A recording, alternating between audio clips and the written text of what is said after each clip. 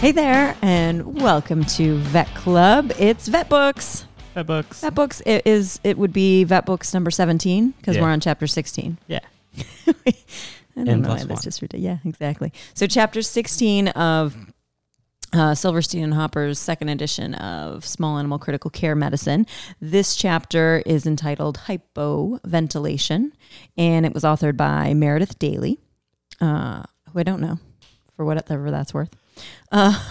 So I'm trying to remember. So the last chapter was just on hypoxemia, so low oxygen concentration in the blood. And this chapter is on hypoventilation. So I think it's a good opportunity to remind everybody that there are two reasons that you breathe.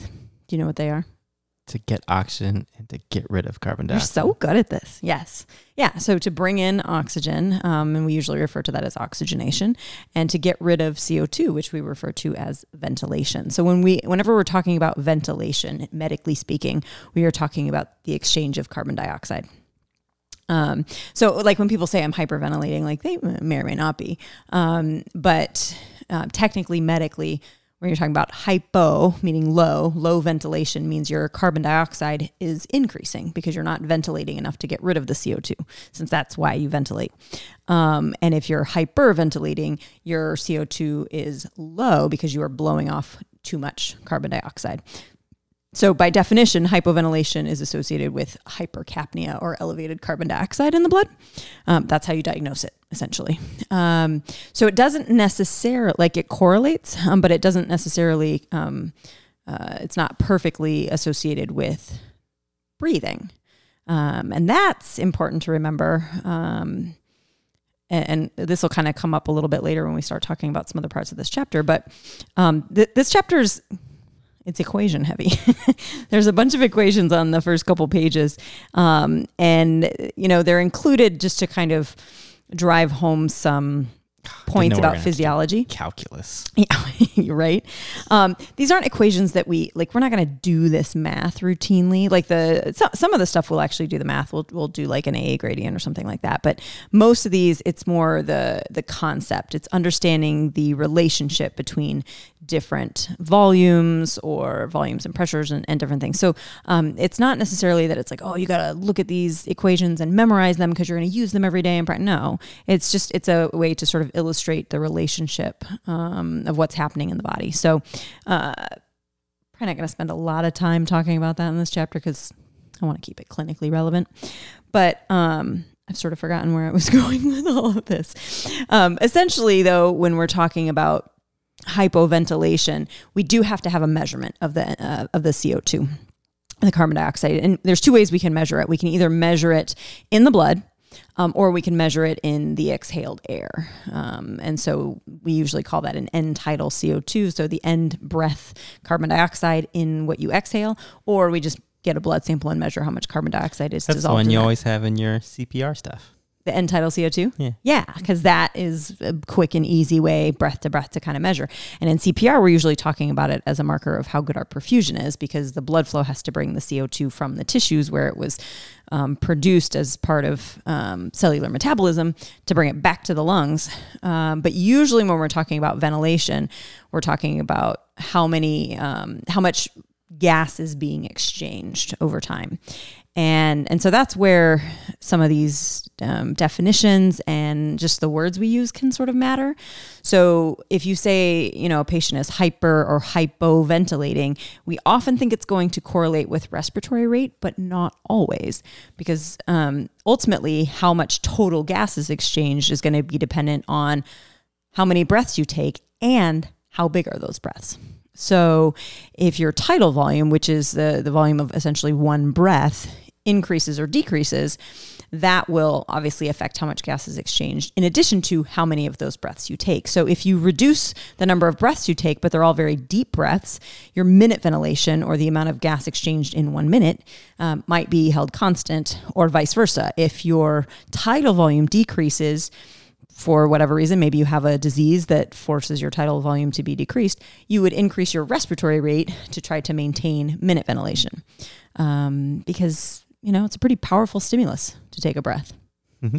I think this chapter, one thing it does do a really nice job of is to talk about, how breathing works, like neurologically in the brain and kind of the neurologic mechanisms that go into that, because I think that is important to keep in mind. Now, something that I just find endlessly fascinating is that breathing is one of the few things that we have conscious control of in the body, but also it will continue to happen whether we think about it or not. There's a couple other things that, like blinking and swallowing, that even if you're not thinking about it, they will happen.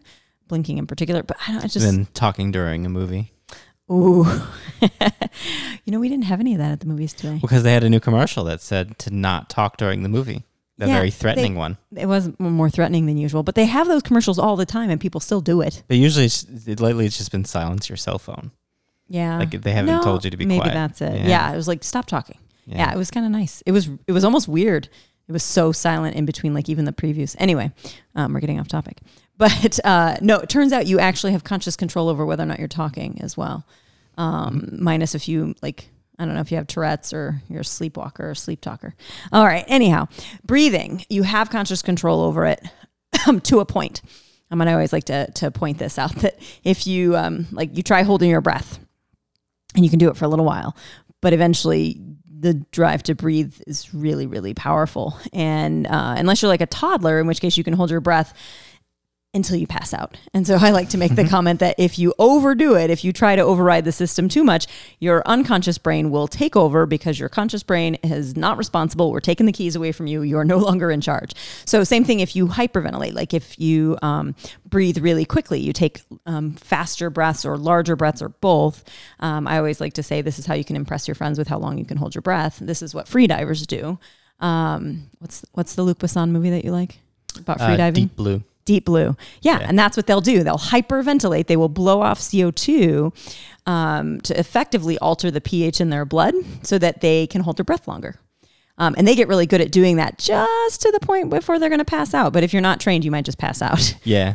That's the danger. Yeah, I think you don't want to do that underwater. Where the Japanese guy is trying to break the record and he just passes out before he so that's your unconscious brain being like, nope, not responsible, taking the keys away. And so that happens in both directions. Again, it's really hard to hold your breath that long. First, there are some children who seem to be able to do that when they have like temper tantrums and they just hold their breath, and then they usually do pass out. So it'd be like I don't think it would be possible for you to will yourself to like kill yourself, like in that sense that you're like, I'm going to hold my breath. And then no, because your unconscious brain is going to take over.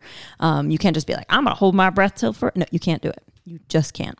But within a reasonable scale of differences in CO2 and therefore pH, like you can alter your breathing pattern to some degree. So I think that's kind of fascinating. The other thing that's kind of a misconception that people have is that, like, what if you're not thinking about it, if you're sleeping or you're just, doing any millions of other things besides thinking about breathing, you're going to take a breath. And what triggers that? People think that it's the carbon dioxide levels in your blood. Actually, some people think it's the oxygen levels in your blood, and that's also not true unless it gets really, really bad. So generally it is the pH of your blood. So you do have chemoreceptors, or receptors that sense changes in the chemistry. But the evidence is actually that those receptors respond to changes in pH, which is affected by your CO2. If your carbon dioxide increases, it's going to combine with water and ultimately form H2CO3, which will then dissociate into bicarbonate, HCO3 minus, and a proton, which means more protons means more acidic, and more acidic means a lower pH, and lower pH means you'll try to take a breath.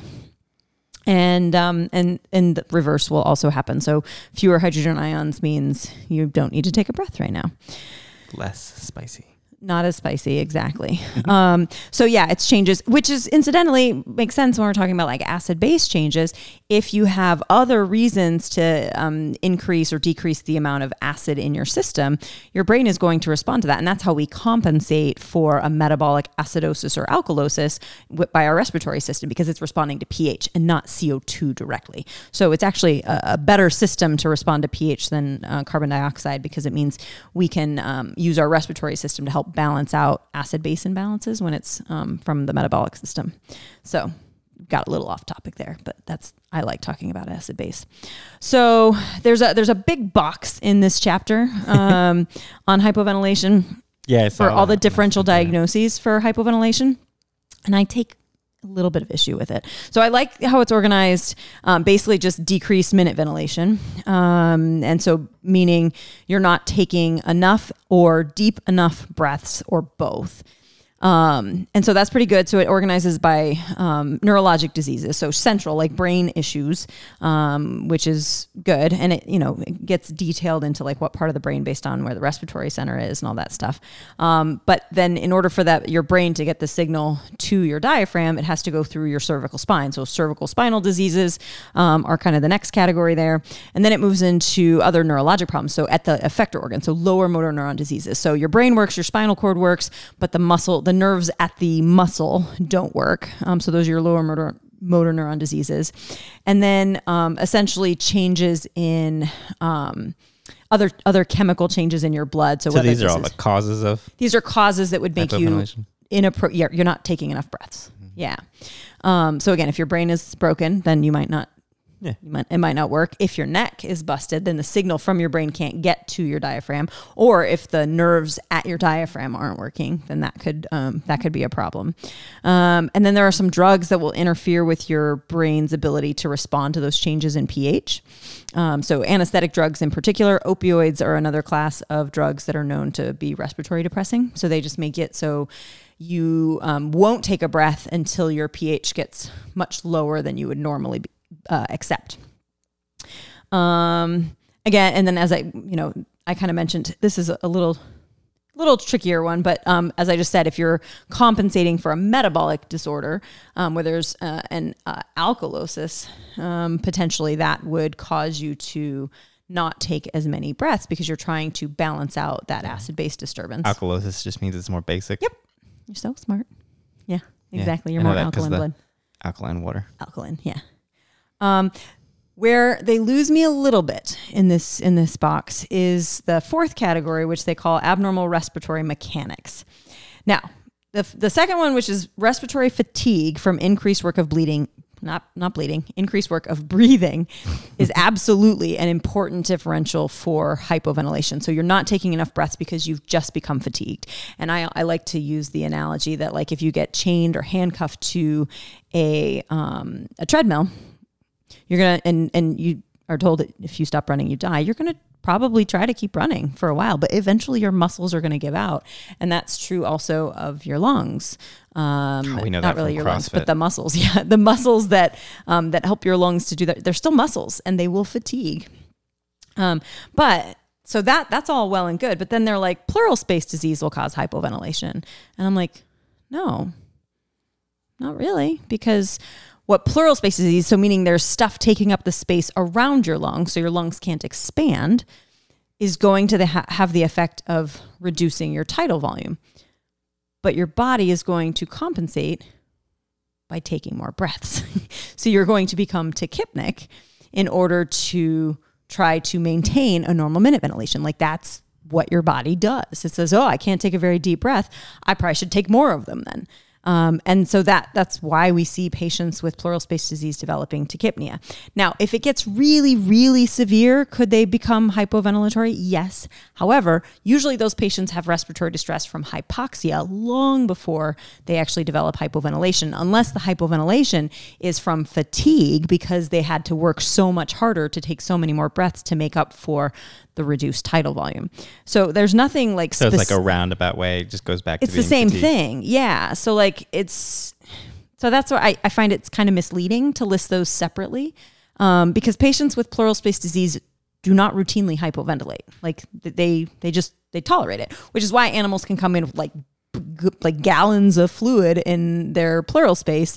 And it's like, oh my God, how did the owners not notice this? Well, because the animal is fine. It was compensating for a very long time. So yeah, they're not hypoventilating. Yeah, most pets are not athletes. So Truth. So I kind of have, and that's something that I think gets taught to students a lot because I hear students making that as a differential, and it's like not directly. So pleural space disease, I mean, same thing, any other lung disease, congestive heart failure, pneumonia, all of these other things. really only cause hypoventilation via severe fatigue. That's just kind of, I don't know. That's really how that's going to work. So obstructive things they have on here too. And it's like, yeah, usually, again, it's going to cause a problem with hypoxemia long before it causes a problem of hypoventilation. And the reason for that is that carbon dioxide dissolves so much more effectively across the alveoli into your blood than oxygen does. And so if you are having a hard time with your respiratory mechanics, the oxygenation starts to become an issue, and your patient will have an issue because of that, unless it gets to the point where they're fatigued, and then they will have both problems. What if with like a sleep apnea thing, like where you're stop breathing? Does that? If you have a complete obstruction, yeah, that's both, because again, you're just not breathing, and so you're not oxygenating or ventilating. Mm-hmm. Which one is going to become the bigger problem earlier? Both at the same time. Yeah. Like you kind of have to do both. So yes, but what that'll usually do is startle people awake. Like that's why they don't sleep very well, because you're like, and so you wake up and then, you choke and you go, oh, I have to open my mouth a little bit more or something like that. Do animals get that at all? It seems like some. Yes. Like they do. It's not sleep apnea, but yes, we have what we call brachycephalic airway syndrome, where the soft palate, which is the soft, floppy, fleshy part on the kind of back of your mouth, the back of your throat, gets stretched out or floppy or thick or whatever, and then it can obstruct you. So that's like, I think I think that's what sleep apnea usually is people that have like that's what snoring is too. It's the vibration from the back of that floppy muscle. Mm-hmm. Kind of what I've always got out of sleep apnea. It's like, I see with a lot of the athletes that I follow, they're bigger. So it's just the mass of their necks just kind of laying down, gravity just pulls it down. It's causing an obstruction. Yeah, it's causing an obstruction, which if you're upright and sitting up, it's probably not an issue for most people. But then when you lay down and everything relaxes, so people, oftentimes like people that are overweight, they'll have extra tissue there and it's more likely to cause an obstruction and different things. There's all sorts of different reasons. So again, brachycephalic dogs, so smush face, English bulldogs and Frenchies and things like that tend to have this problem. And you can go in and trim the soft palate in those breeds and kind of open things up a little bit. That's one of the things that will do it. But anyhow, so that's a little bit of my beef with that that part of the Where's the beef? Chapter. Yeah. Just start having that for the chapters. What's that? Just save all your complaints till the end and call it Where's the beef? Where's the beef? Oh, we can make that a little sub-segment of the thing. So, it's funny, you have all this stuff on like what's going on, and then the very end is the treatment. It's pretty much they got to breathe more.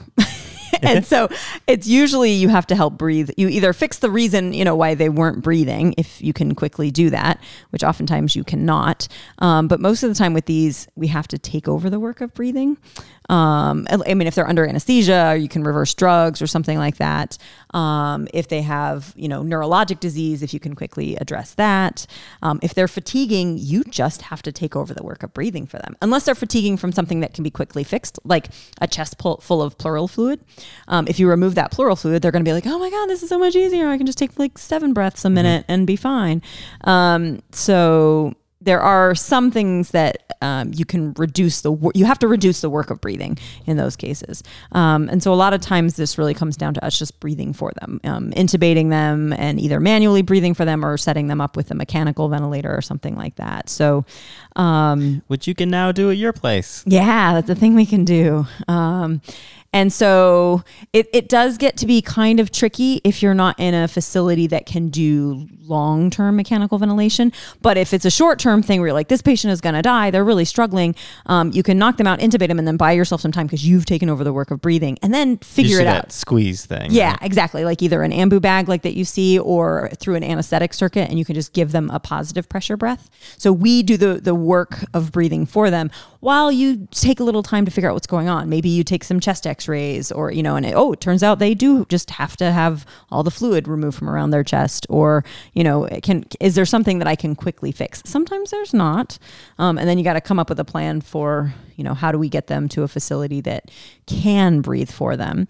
And that, again, that in and of itself can be kind of a tricky thing. But I think for me, the most important thing to remember about hypoventilation is, again, it's distinct from oxygenation, right? It's a separate part of the reason that we breathe. And it's also, you can't recognize it just by looking at a patient. That's what I was about to ask you. It's like, you've talked about all this stuff. It's like, what is a hypoventilating? Yeah. So there's going to, essentially the way I think about it, there's going to be two types.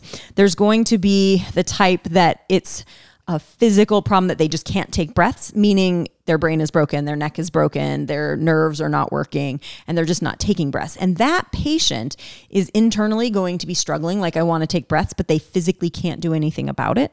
And what I actually tend to see in these patients, like if they've got a cervical myelopathy or something, like a not very common, fortunately, but like a herniated disc or something that got bad enough that they couldn't breathe, dogs tend to do this thing where they like pull their lips back, where they're, you can't see this if you're listening to the podcast, obviously, but I'm making kind of a frog face where it's like they pull their lips back. And I just feel like I see that very commonly, but their chest isn't moving very much because it can't.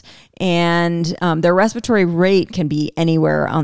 It's often lower if it's a neurologic problem. They have like a low respiratory rate, which is kind of weird. And so you have to have some sort of clinical suspicion for this. So if you have a patient that is paralyzed or isn't using its limbs very well, you probably need to look into this. Or, when they're under anesthesia, we're always monitoring this very closely because we know that they're at risk for it in there. But if you have a patient with neurologic disease, their brain's not working, it's something you need to consider. And you have to test for it, either by, like I said, getting a blood test or checking an end-tidal CO2, usually after they've been intubated. The other type of patient that will hypoventilate is the patient who is struggling. That's the patient who is strapped to the treadmill and they are working really, really hard and they look exhausted because they are. And those are the patients that they're going to die if you don't intervene. So with a heat stroke one? Not usually. Because heat stroke, they're breathing a whole lot because they're trying to pant. They're trying to cool off. And in dogs, it's this other reason. It's not why they're breathing. It's why they're panting specifically, is to offload heat. But so they're either going to look like they're not doing much of anything breathing wise. And so they're not going to look like they're struggling, or they're going to look like they're struggling a lot. And it's either end of the spectrum and not really much in between. So kind of in both cases, you just need to have Is it easy to catch? Is it the sort of thing, and it's like, oh yeah. Like, or just the blood test. Yeah. Your tests, you're going to be like, oh, okay. Yeah. I mean, you need to. It's not something that sneaks up on you. Sometimes it does. Yeah. Sometimes it kind of sneaks up on you. Again, if you're not thinking about it, if you're not like, I wonder if that patient is hypoventilating, it could totally sneak up on you. It's probably not going to sneak up on you as much in a patient who is struggling to breathe, who looks outwardly like, oh, I can't take breaths, like they're working really hard. It shouldn't really sneak up on you, but it's also not a blood test that most people are routinely checking. Like, it's not going to come out on a routine chemistry. And so you do have to have you have to be thinking about it. So that makes it kind of hard, because if you're not thinking about it routinely, and most of the time it's not a problem. Most of the time your brain and all your muscles are working the way they're supposed to, because breathing is super important, and everything works pretty well. But there are exceptions to that, and you just kind of have to have that in the back of your mind, like, I'm wondering about this, and then you look for it. Now, once you've thought about it, and if you have the capability to measure CO2 in the blood, super easy. You're like, oh, that's too high, done. Yep, they're hypoventilating. So it's not like it's hard to interpret the blood test or anything like that. Like, is the number where it should be? Yes or no? But you have to have the capability of running that test, which a lot of places do, but not all. And you have to think to check it. Like, that's just how it goes. Now, if you're in a practice and you don't have the ability to do like a blood gas to see what your CO2 is in your blood, and it can be venous or arterial, so you don't have to get an arterial sample. You could always, intubate the patient. So sedate them heavily and intubate them, and then hook them up to your end-tidal CO2 monitor, which you have. Like, any practice that is ever performing anesthesia has an end-tidal CO2 monitor, and then you hook them up to that. Now, that gets confusing because, as we said before, anesthetic drugs can cause hypoventilation. So if you give them anesthetic drugs in order to be able to intubate them, you can understand how that can get a little messy. So it's obviously preferable to measure it on a blood chemistry, a blood CO2. But if you don't have that, it's a secondary. If you have them on a really light plane of anesthesia, they should be able to breathe on their own. And so that would be a second choice if you had nothing else. But that's kind of the scoop on hypoventilation. So you have to understand how breathing works, understand the circumstances under which a patient might be hypoventilating, and then just have a suspicion for it and try to test for it. That's kind of in a nutshell. Yeah. So essentially, hypoventilation is when they don't have, or they're not getting rid of carbon dioxide fast enough, and it's either because they're fatigued or something stopping them from breathing. Yeah. Yeah, we should have, I guess this could have been a lot shorter. Yeah. That is it in a nutshell. That was a very good summary, babe. Yeah. All right. Do you have a game prepared? I do. It's kind of a game. You'll probably hate it. Oh, well, that's wonderful. Yeah, everybody else will like it though. Oh, jeez. I don't think I Are you going to embarrass me? Start of it.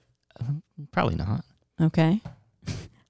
Let's see what this sound is. I don't know what this sound is. Oh, I got to turn the volume up. Nope, it's not the spelling bee. It's not a spelling bee. Oh, I like the spelling bee. All right, I don't have a sound effect for the beginning. No sound. All right, but it's a quiz show. Quiz show. You have a sound effect. I just did it. All right. Quiz show. Close the book. Oh, sorry. Book is closed. Book open. I didn't know what this was. You just told me what this game is. Quiz show. So what is the product of aerobic metabolism? Aerobic metabolism? The product? Yeah. Carbon dioxide? You got it. Is this a trick question? No. Oh, okay, cool. Yay. All right. Question number 2. Yeah. What is the gold standard for patient monitoring? For patient monitoring for hypoventilation? Sure. I would say measuring carbon dioxide in blood. So a PaCO2. Yeah. Whoop, whoop, whoop, whoop. You got two. All right. Those are the warm-up ones. Oh, so they get harder now? Yeah, they get harder now. Okay. All right. So I got to remember how to say this one. All right. Hypercapnia, the partial pressure of carbon dioxide in the arterial blood is like the threshold, like the bottom threshold for hypercapnia. Is it higher in cats or dogs? Oh. The lower threshold would be higher. I'm going to say dogs. Dog, that's right. That was a total guess. Do you know what it is? 45. Yeah, I think that's about right. I think it was like 46. And it was like 39 for cats. Okay. Interesting. I wonder, like, studies, if they've just done that, if that just was like random chance at the studies that have been published, or if there's actually something where cats have like a lower tolerance for hypercapnia. Yeah, I don't know. All right. I don't even know what it is. Hypercapnia is elevated CO2 in the blood. Oh, that's all it means. Whatever. All right, here's a tough one. Okay. Well, that one was tough. What chapter was this? Okay. Number. It was 16 or 17. I think it was chapter 16. All right. Now, the hardest question. Okay. You have to think about this one for a little bit. For a little bit? Okay. You got a timer what started. Is 72 times 23? Oh, man. Okay. 72 times... Okay. This is rude. 70 times 20 is going to be 140. And then 2 times 3 is 6. That's not right. Hang on. The timer is throwing me off. 72 times 23. 70, 140. 20 and 40, 180. 3. I don't know. I got confused. I need a piece of paper. 1,656. 1,600. I need a piece of paper to do this. 70 times 20 is 1,400. Oh, yeah, 1,400. What was I saying? 140? 140. And then you were adding. I was like, she's not going to get it. I need a piece of... So that I was hoping you would give a really stupid answer like 200. Well, I didn't say 200. It was worse. I at least got the numbers right. So for those of you out there that don't do math well in your head, if you gave me a piece of paper, I always do my math on paper. I always write it out because doing it in my head, I make mistakes, especially when there's a timer going. You got 4 out of 5 though. Yeah, that's awesome. I got a B. Can you do the B sound since I got a B? I got a B. That's a passing grade. But at least you didn't complain about any of the questions. Usually I get like, oh, that's a bogus question, blah, blah, blah, blah. These are not well-formed questions. They were factoids, so, you know. Yeah, I only have like a couple minutes before we do this to make the questions. And I know nothing about any of it. Yeah, so it's hard to choose. Yeah, those were good. Probably my most... Where did you get the 72 times 23? Was that numbers from the chapter? That was the first question I made. Oh. Just like, I'm going to give her a math problem in her head. That was mean. Yeah. No scratch paper at all. Nope. No. It'd been easy with scratch paper. I know. That's why I wanted the scratch paper. And a calculator would have helped too. Nope. I could have done it with the scratch paper. All right. I think that's it for chapter 16, whoop, whoop, which is episode 17. I'm sure you would get that one wrong. I was like, it was down to the wire. So the next chapter, oh shoot, I forgot.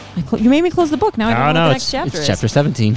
Yeah, but I got to find it. It's probably on. I don't know. It'll be a surprise. Something respiratory still. Oh, it's on. I found it. Wait, no. What chapter did we just do? All right, you'll just upper airway disease. All right, upper airway disease. We'll catch you next time. Bye.